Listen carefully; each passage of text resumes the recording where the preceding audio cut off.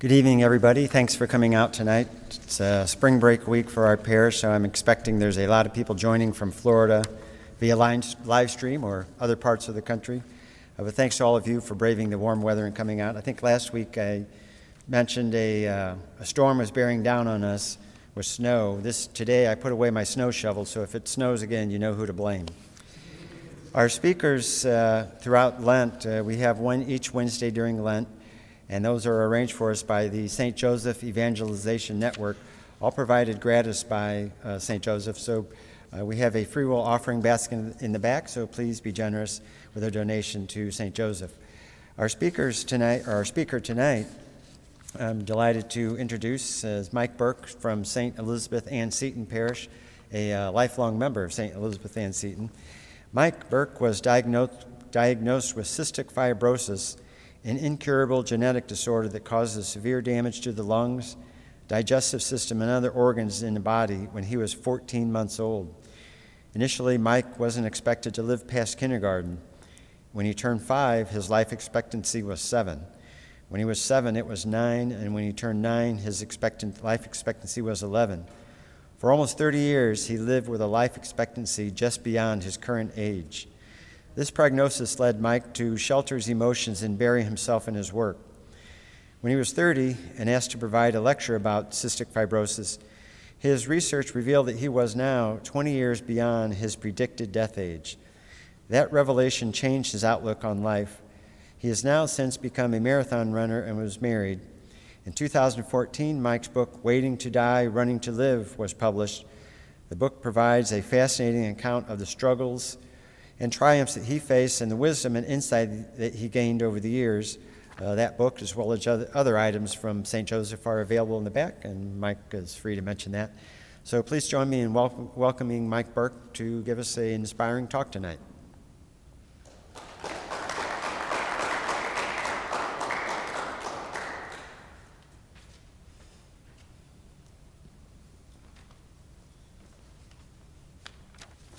I'm told it's a big no-no to bring your cell phone, but if I don't watch my time, I could have you here for hours.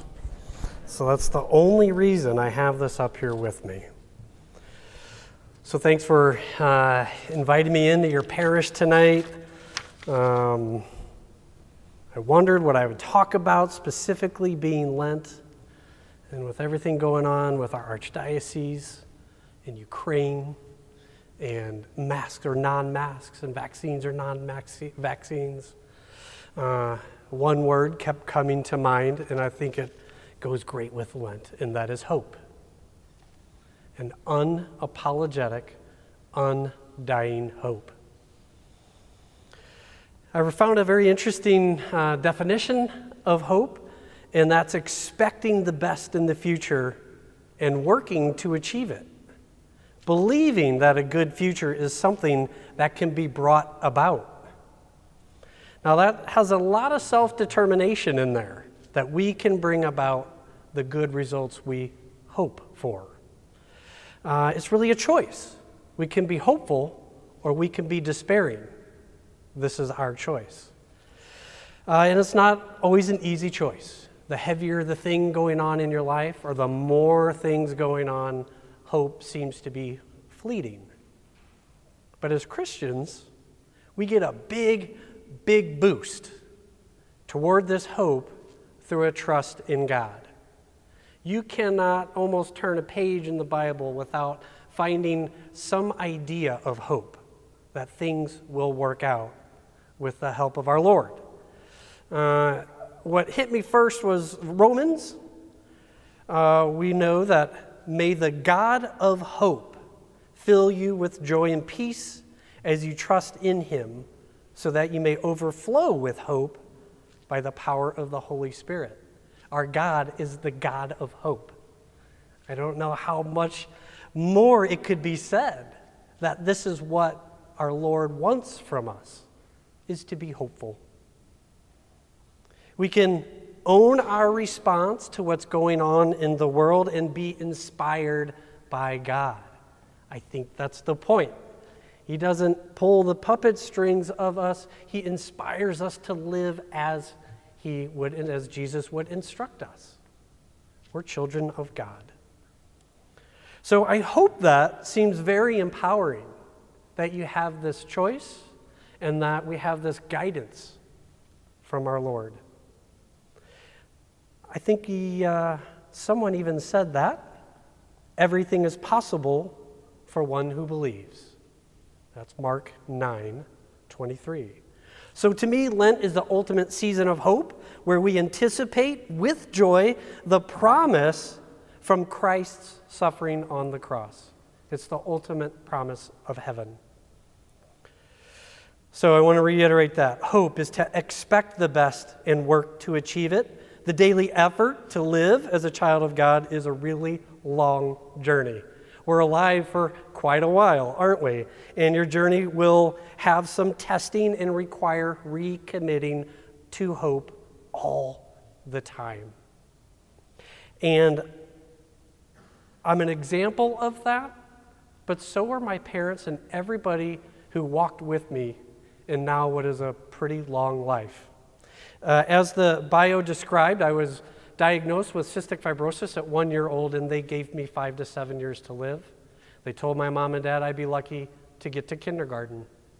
There was not one teenager alive, much less an adult. A really heavy regimen of medicine started. I was taking 8,000 pills a year before I was even off Gerber. Right? So taking pills all the time just to digest food. Without those pills, I would not be here today. And my dad used to have to thump on me every night. He would lay me across his lap while he's watching TV or whatever he was doing, and he would start thumping on my chest, my back, and my sides to loosen up the junk in my lungs that cystic fibrosis produced, which then attracted bacteria, which caused the early life expectancy. Every night that I could remember for 12 years, my dad beat on me. Maybe that's not something I should make light of, but on vacations, camping, when he was traveling on business, my mom would thump on me. There's nothing that would make them do that except hope. I think people probably thought they were a little crazy for being so dedicated to their boy when there was no reasonable expectation that I would make it very long. So, of course, they struggled with their hope, right? Who wouldn't get this diagnosis for their child? And they started sheltering me because they were told germs can take your little boy out.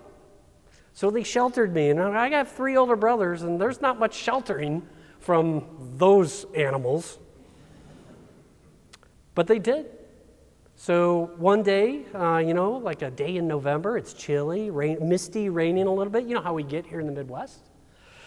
My brothers and all the neighborhood boys are out in the backyard killing each other in some stupid football game we made up.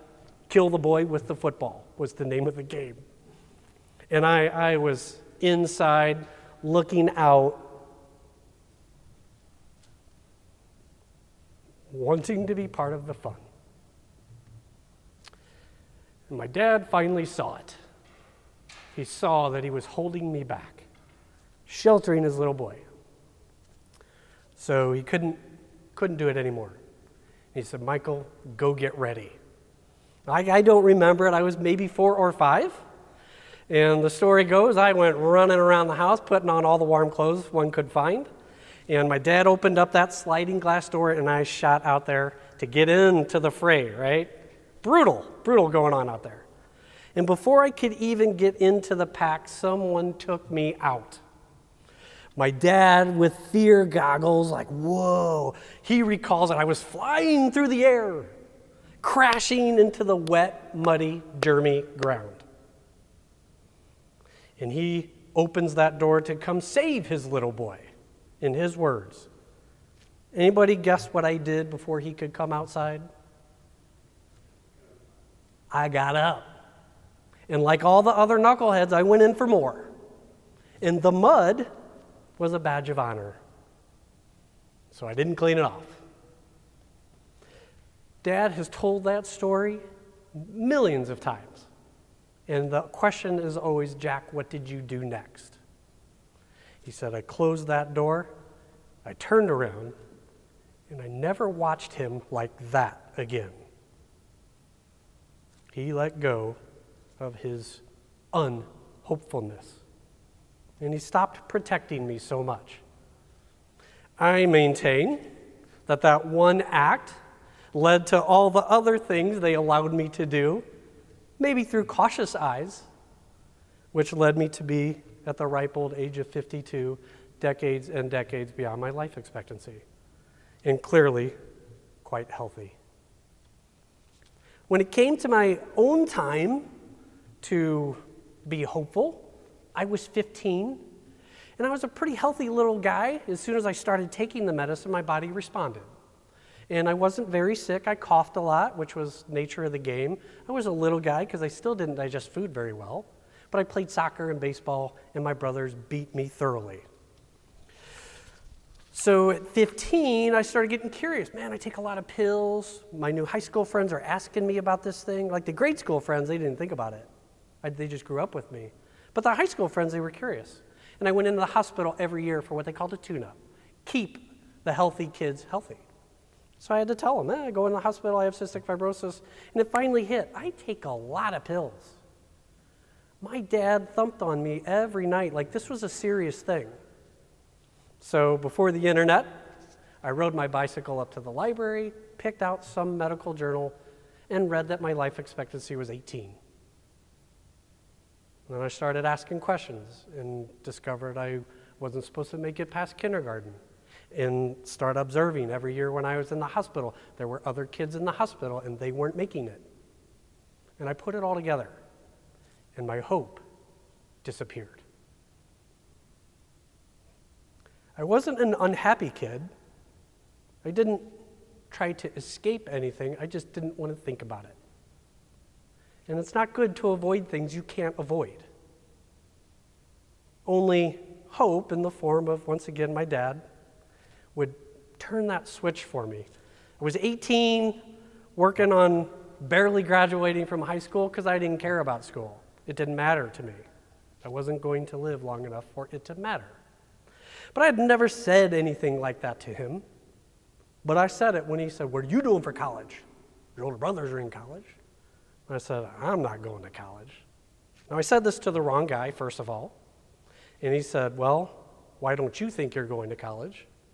I said, "Well, I'm not going to be alive long enough for it to matter."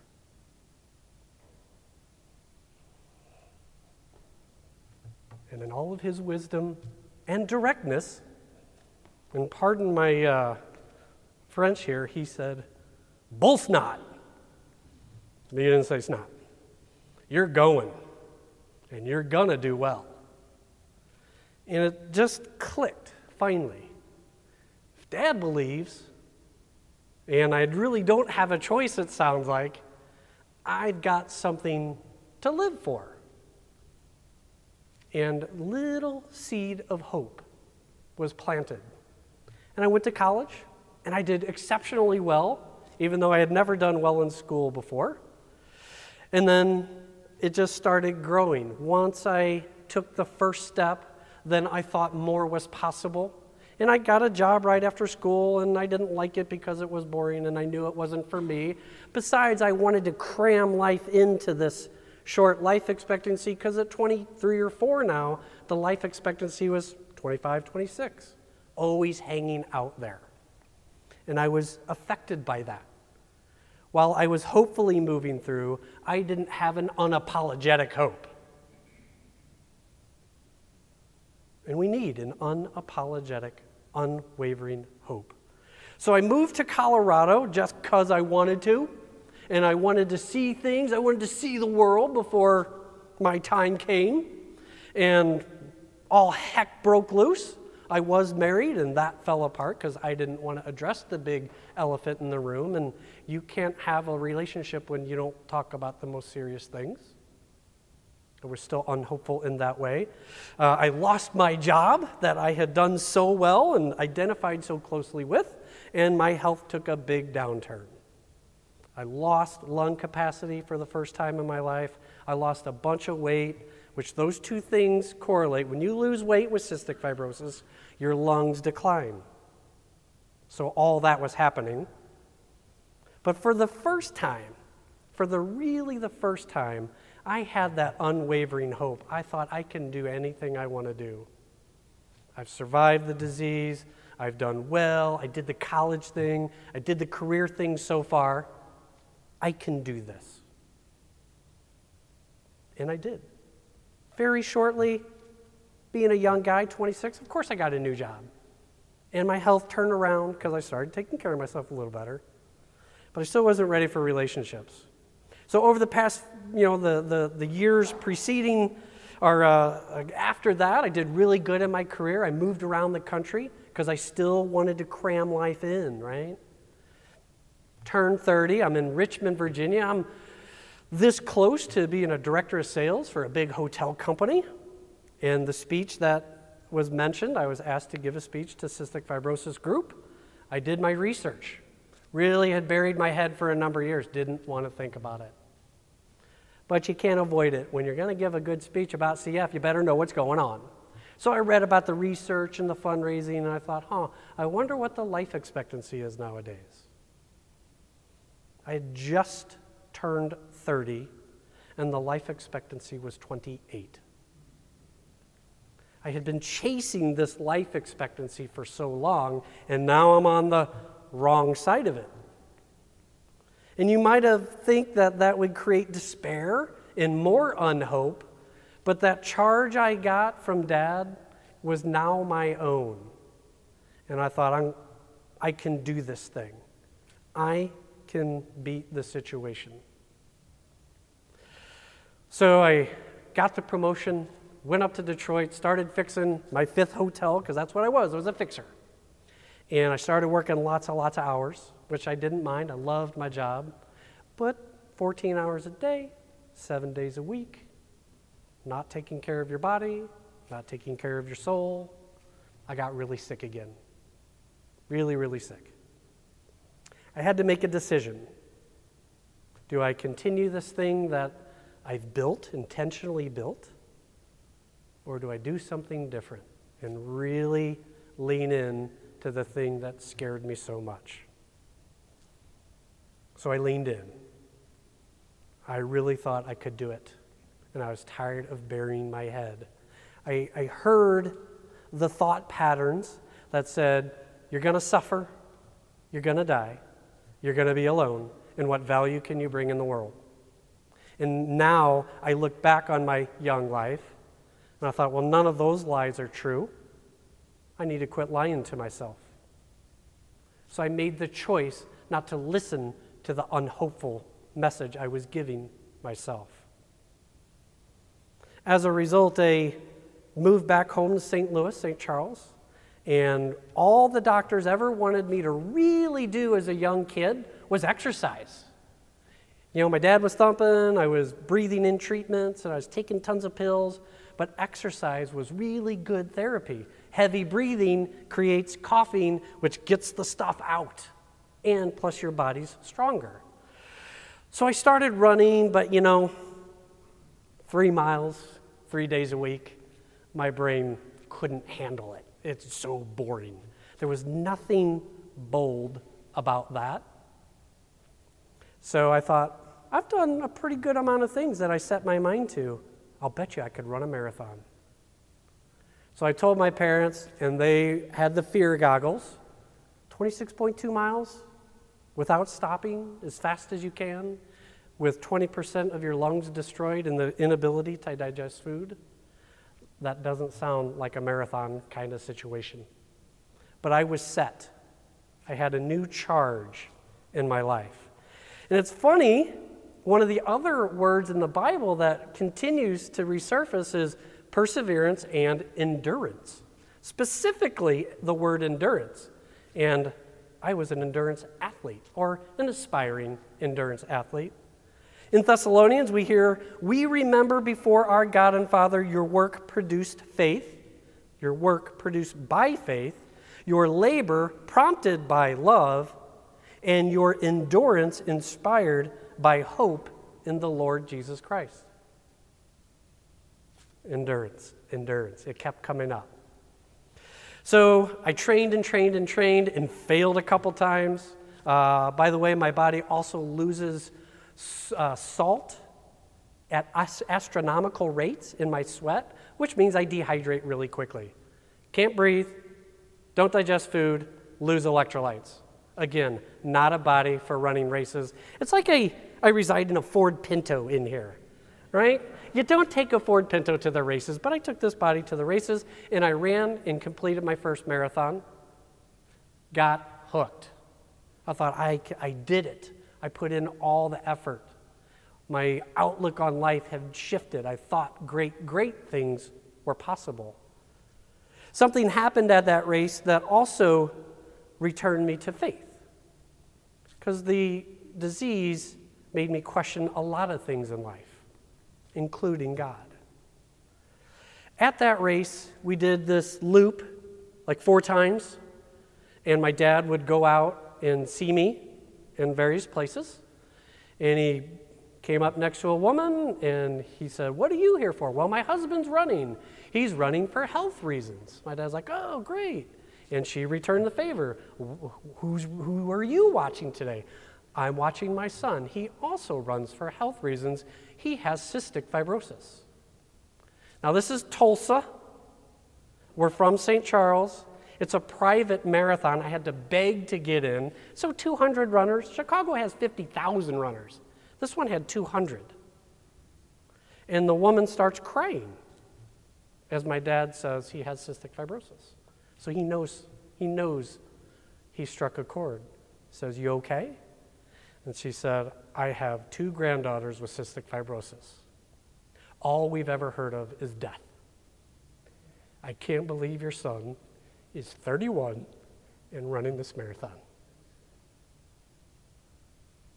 He tells me this story on the long, painful drive back to St. Charles, and it clicked that I was doing something beyond me. I was doing it for me, but that was the clue. There were others to take into consideration, perhaps give them the hope that I never had, because there were no surviving adults.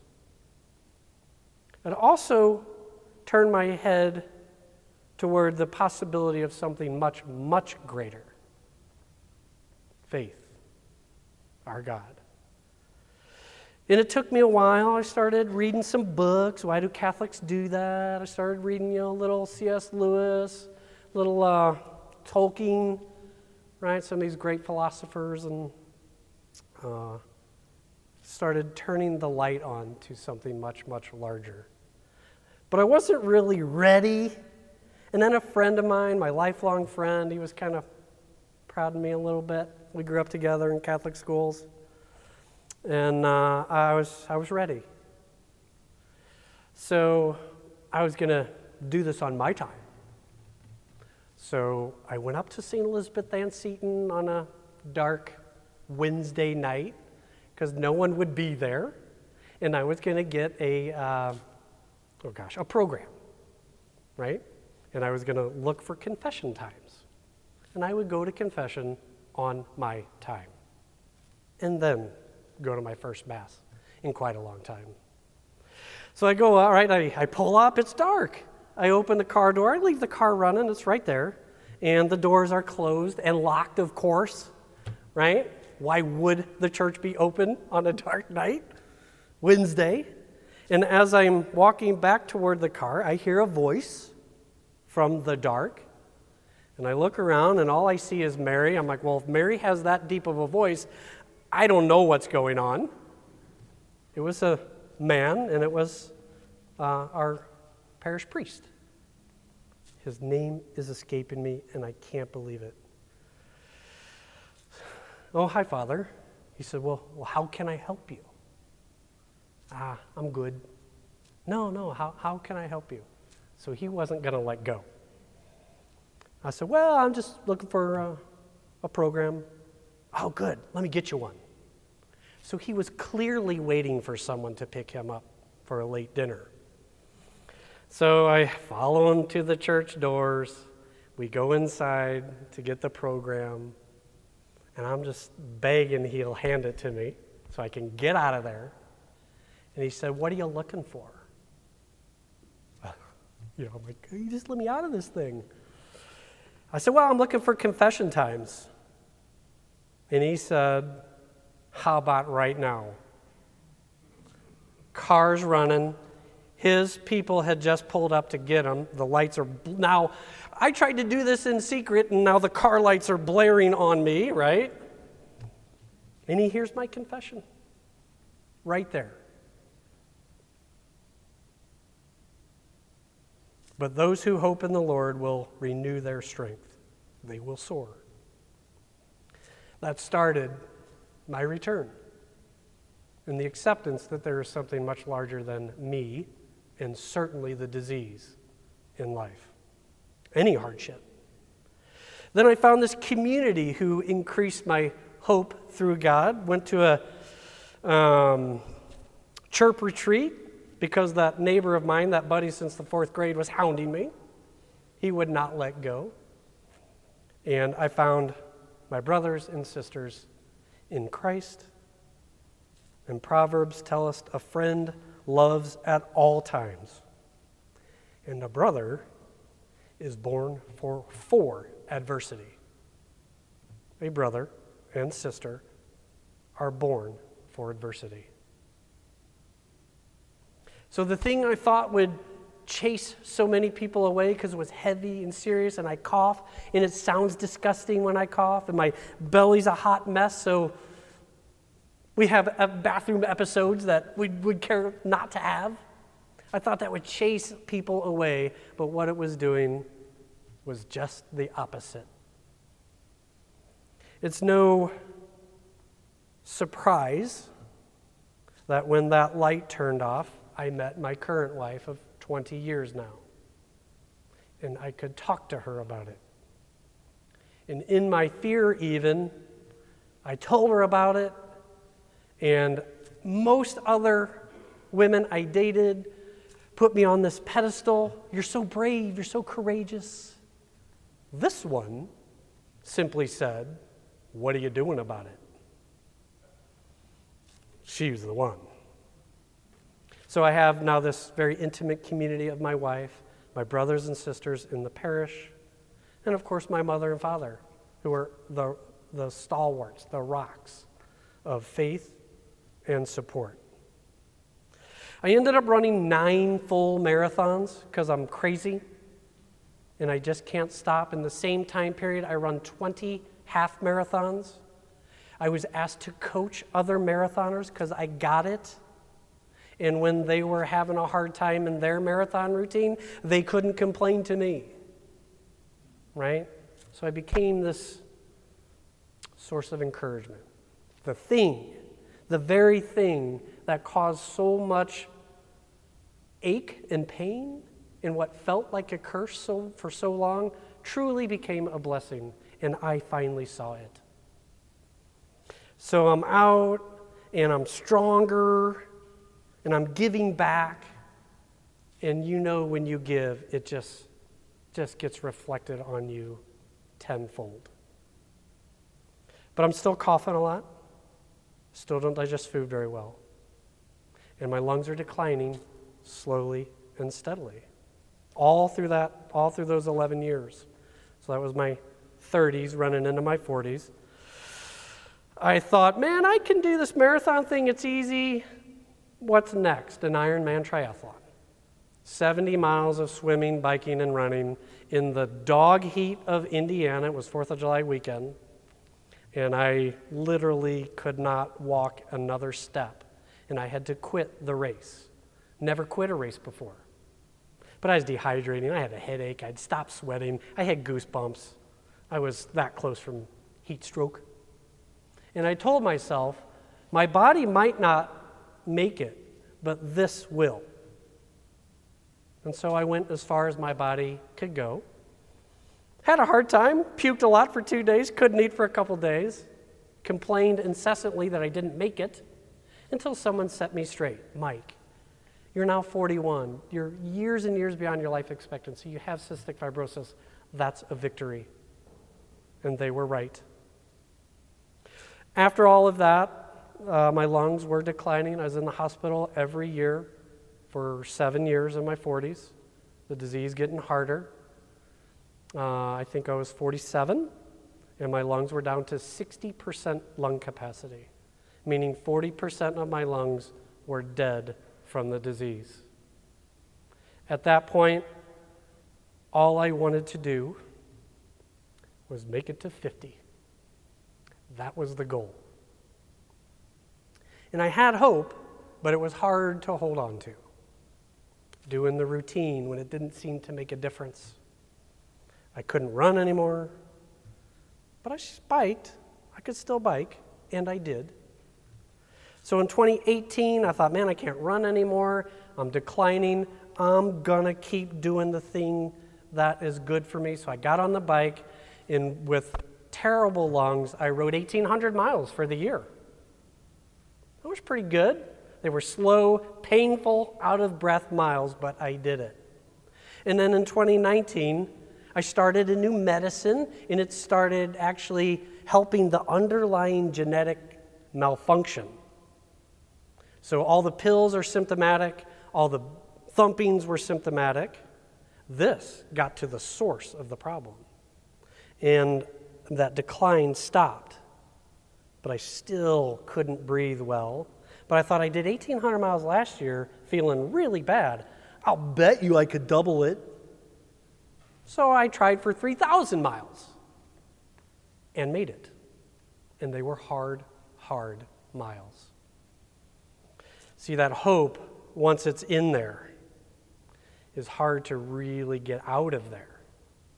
And we need to keep pushing in positive ways. I wasn't being pushed by fear and anger and despair. I was being pulled by something greater.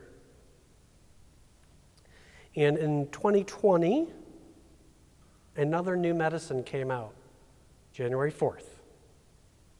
And 5 days later, I stopped coughing. The lifelong cough that produced the nastiest looking stuff disappeared. The new drug, the new twist on the previous drug is dang near a cure. They call it a functional cure. As long as you take the medicine and your body keeps responding to it, I will never cough like that again. Started gaining even more weight, as you can tell.